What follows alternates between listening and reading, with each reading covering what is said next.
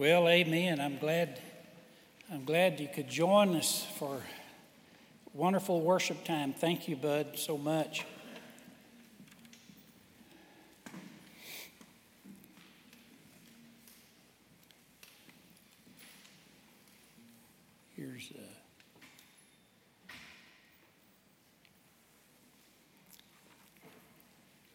We're going to be looking this morning for a few minutes at the reliability of the Scripture, and I have a verse that I want to start with. But before I comment on it, I want to tell you about a little experience I had a couple of years ago when I was going to preach on this text. Some of you will know this text, but it's where the Ethiopian eunuch had been to Jerusalem, and he was coming back, and Philip, the evangelist, got into his chariot and shared the gospel with him. And this eunuch said, "Well, what prevents me from being baptized?" And Philip said, "If you believe in Jesus Christ with all your heart, you may." And I remembered that. And so it says that they got out of the chariot. They came across a pool of water, and he got out of the chariot and baptized him. So I thought, I forget the sermon I was on, but I do remember thinking that would be a great text. If you believe with all your heart, then you can be baptized. And so I knew it was in the book of Acts, so I went over to the book of Acts looking for it. And if you want to look at this with me, it's Acts chapter 8. Let me ask you, how many of you have a version of the Bible, a translation of the Bible, other than the King James Version? Would you hold your hand up? Let me see how many we got. Okay. All right. So I found the text, and it's in Acts 8. I'll start reading in verse 35. Philip opened his mouth, and beginning with Scripture, told him the good news about Jesus. And as they were going along, they came to some water, and the eunuch said, "Here is water. What prevents me from being baptized?" Now that's verse 36. Here's water. What prevents me from being baptized? And I thought, that's it. That's the text I'm looking for. Verse 37 is the answer. And I'm looking, and I have no verse 37. Do y'all see that? There's no 37. Does it just go 36, then 38? It's like, what did they do with my text?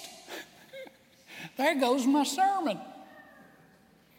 Now, if they do include verse 37, they may have a little asterisk or a note there that says something like, some manuscripts do not add verse 37. So that was a bit annoying. And then if you want to see another example of this, go to Mark, the Gospel of Mark, chapter 16, and verse 8. And they went out and fled from the tomb. Trembling and astonishment had seized them, and they said nothing to anyone, for they were afraid. And then right there's a little statement in brackets in my Bible that says this: some of the earliest manuscripts do not include verse 9 through 20. That's Mark 16. And how many has that little note or bracket in your Bible? Okay. Well, there's another example. Is it in or is it out? And you know, another one, we won't take the time to turn to it, but another one is the woman caught in adultery in John chapter 8. You'll find that little bracketed note that says many of the earliest manuscripts do not include this story. You know, the woman caught in adultery when Jesus said, "Those of you without sin, cast the first stone." And that's not in the Bible. It's not in the earliest manuscripts. So that's kind of what we're looking at this morning. Do we have a preserved Bible, or do we not? Psalm 12, verse 6 and 7. Here's what it says. This is the English Standard Version. The words of the Lord are pure words, like silver refined in a furnace on the ground, purified 7 times. You, O Lord, will keep them. You will preserve them. You will guard them. You, O Lord, will keep them.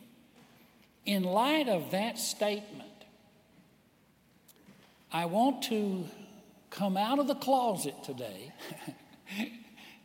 in a sense, and tell you, I believe that the book we hold in our hand, which is called the Word of God, is truly the very words of Almighty God. And that God has committed himself to preserve these words. You, O Lord, will keep them. Now, where do they get the ideas that these are not in the earliest manuscripts? Well, it's true, they're not. There are some manuscripts, all of the Greek manuscripts from which the scriptures are taken, these are all New Testament, these are copies. We do not have the originals, but we don't need the originals. It's one of the ways you know the church accepted the originals is because they were used up. I mean, I used to have, when I was growing up, when I first started preaching, I used to have Bibles, and I would read them every day, and I would preach. I would use them in the pulpit, and I'd beat on them, and they were used up. And I'd replace them with new ones, but it's the same Bible. It's just different coverings. In the same way, the original manuscripts were read in churches all over the known world. And so the ink would fade. They would scroll it and it would flake off. But they made copies. And how do you know that the copies were precise and without error? Because God said, or David said about his word, I will keep. God said, I will keep those words. I will preserve them. And the Holy Spirit led them into all truth. He led those apostles and he led the church so that it preserved the exact words of God.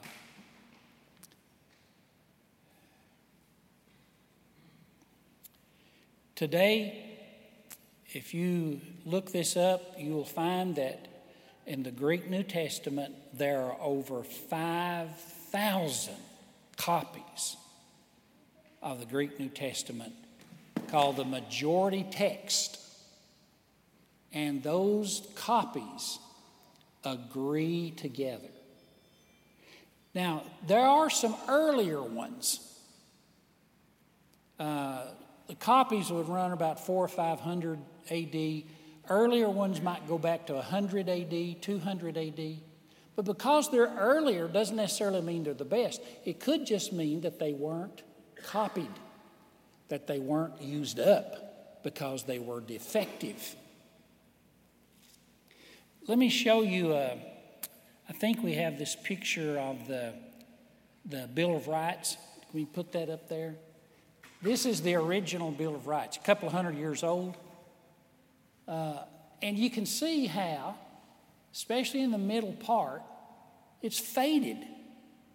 If you go to Washington, D.C., and look this up in the museum, you won't be able to read it.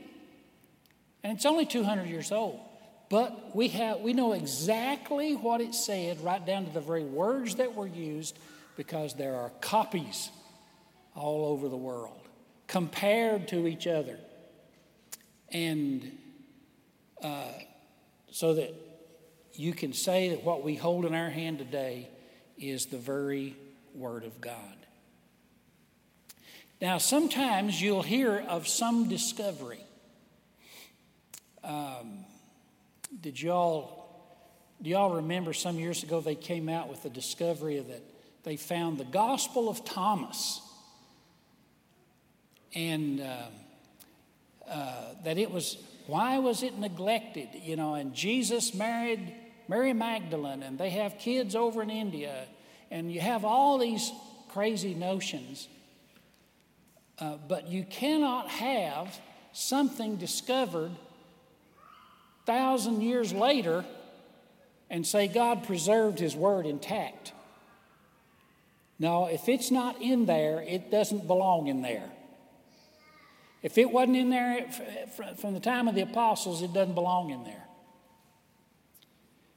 But God has given us a true word.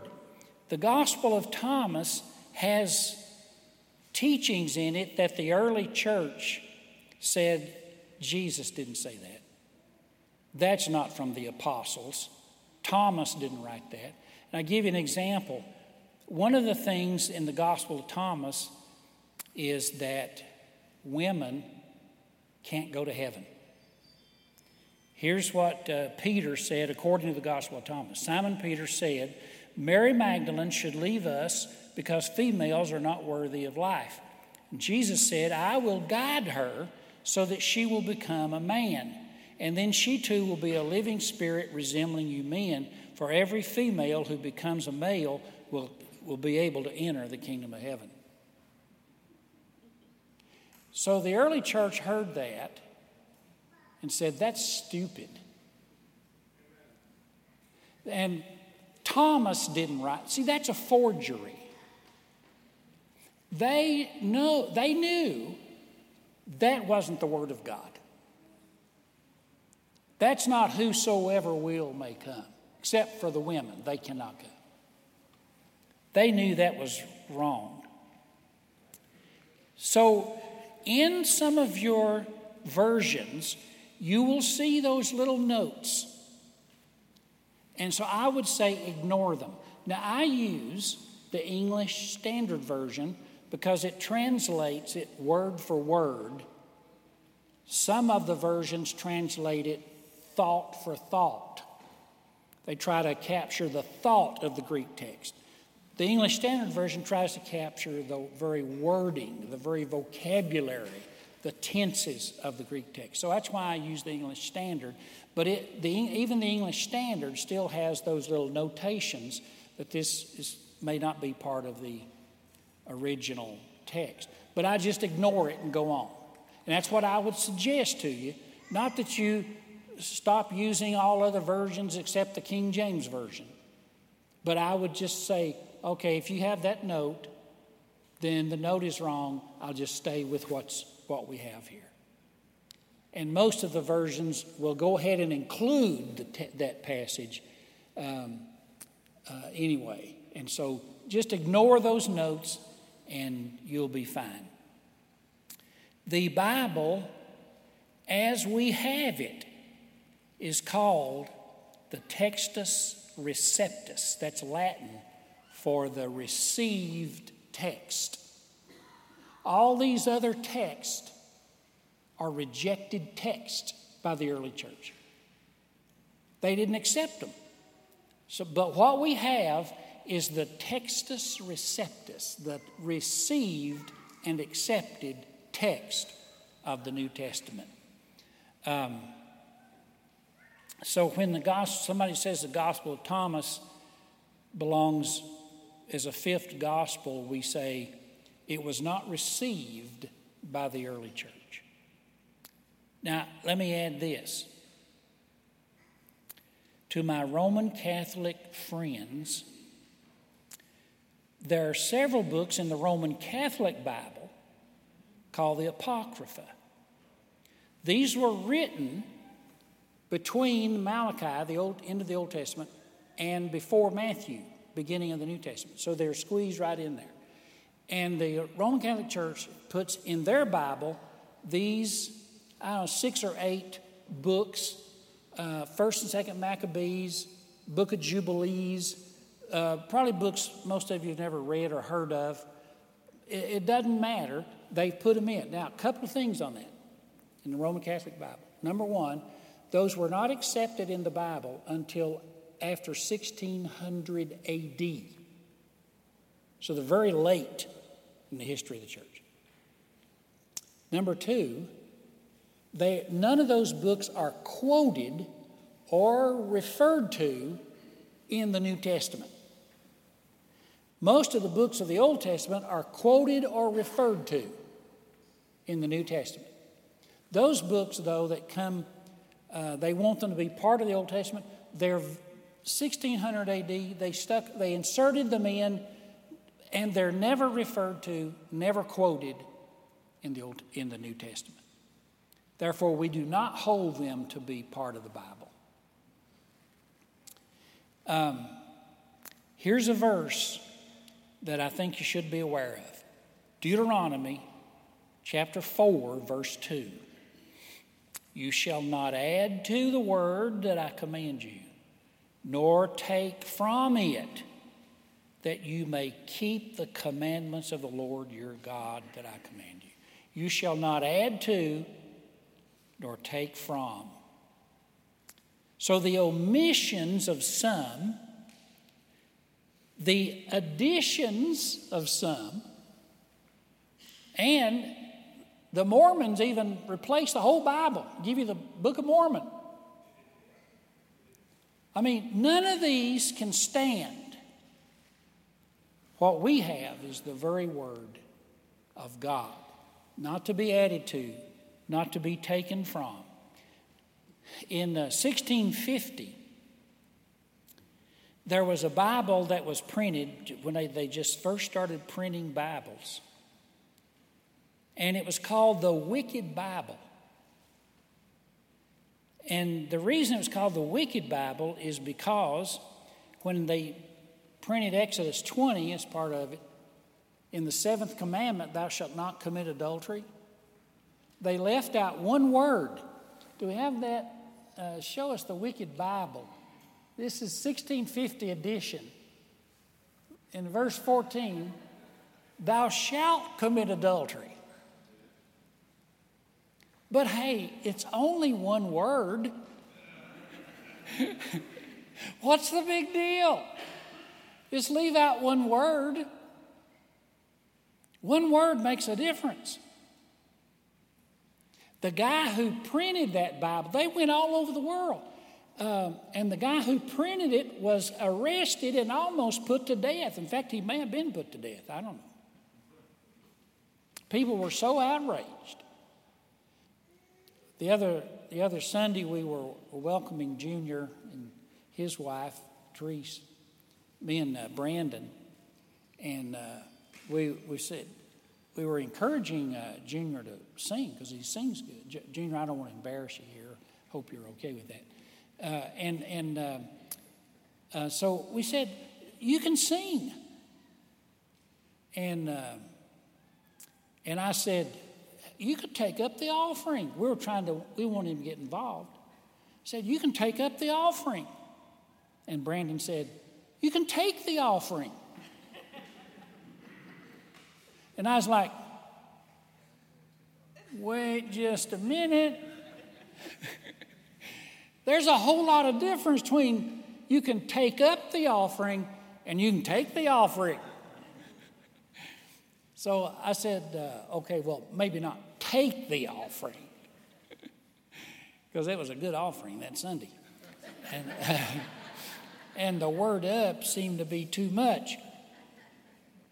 One single word, Psalm 12 again, the words of the Lord are pure words. They've been refined in a furnace, and you, O God, will preserve them. You will protect them. You will keep them.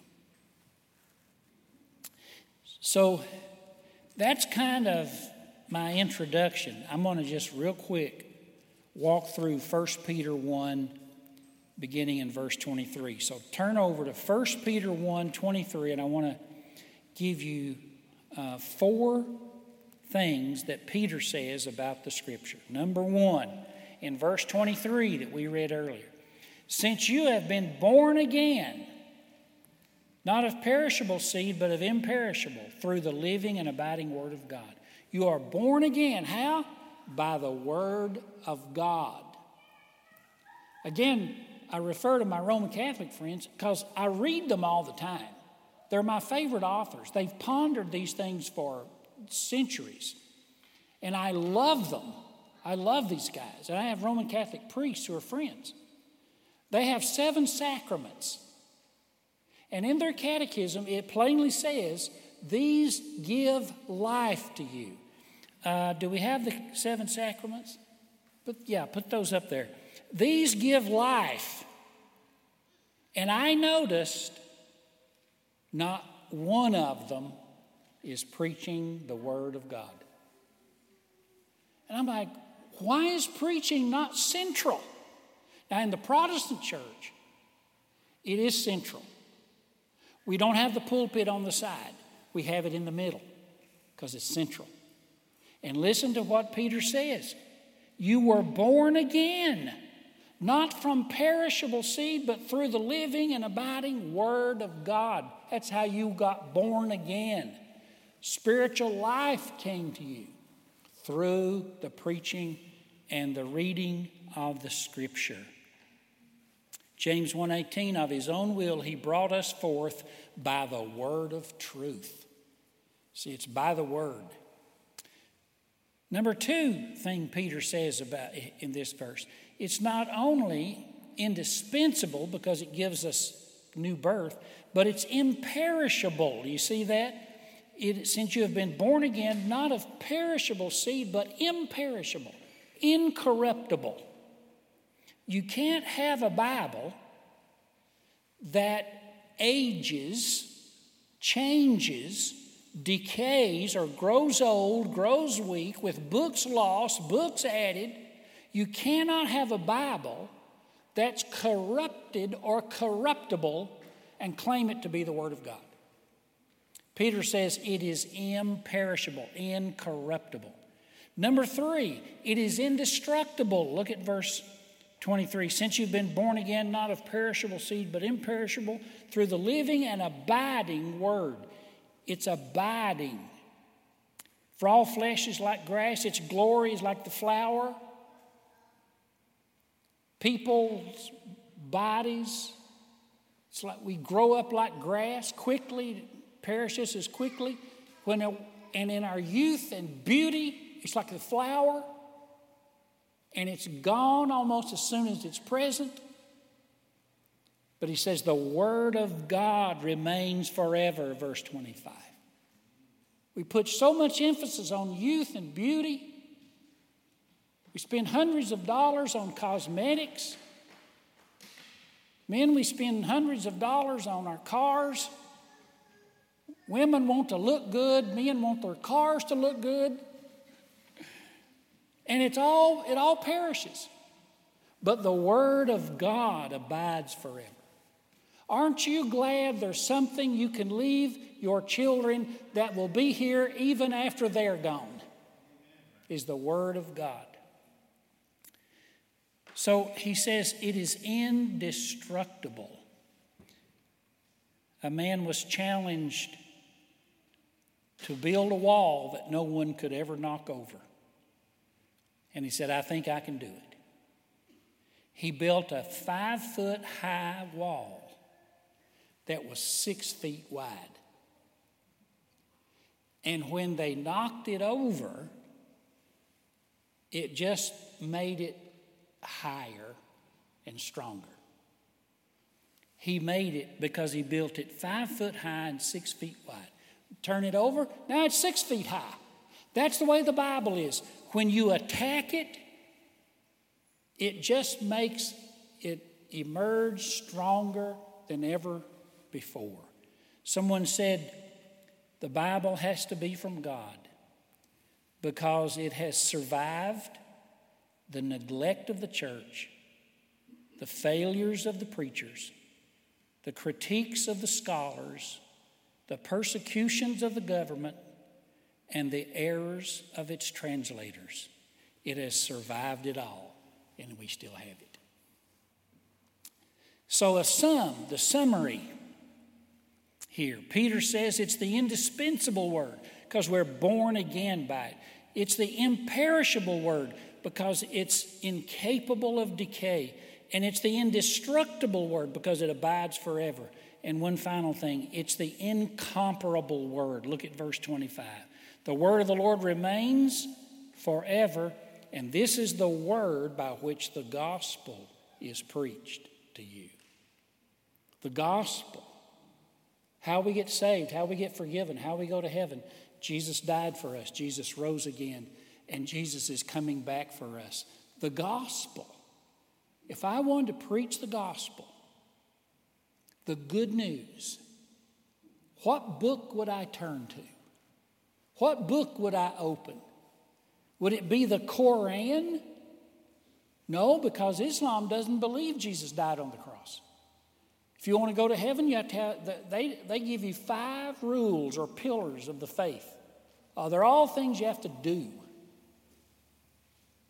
Is it the Hindu book, the Hare Krishnas? Is what book do I open?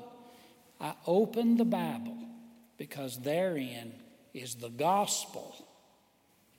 It's the word of God by which the gospel is preached to you. What makes this book so valuable? The gospel is in it. Wow, it's incomparable. And that's what I love about the Bible. It is the word by which you were evangelized. So, this morning, the big issue with the Bible is not whether it's reliable, but whether it's read. Not does it have power, but is it preached? So I'm thankful today that we have this Bible, and I hope you'll join me in reading it and hearing it preached. Let's pray together. Ushers, you come. Let's worship God with our offerings. We're going to take up the offering now. Amen. He has preserved his words. Let's pray together. Heavenly Father, thank you today for your holy word, your precious word, that you have preserved it through the ages. And what we hold in our hands is what the early church held in their hands centuries ago. And you have promised to preserve its words. We thank you for it. In Jesus' name, amen.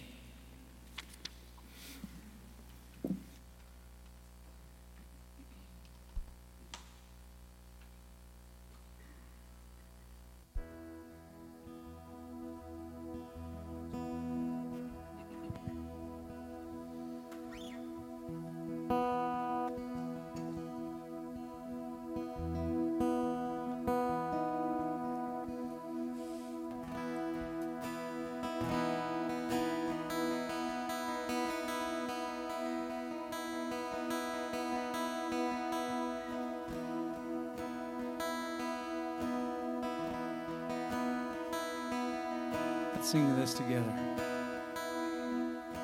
My Jesus.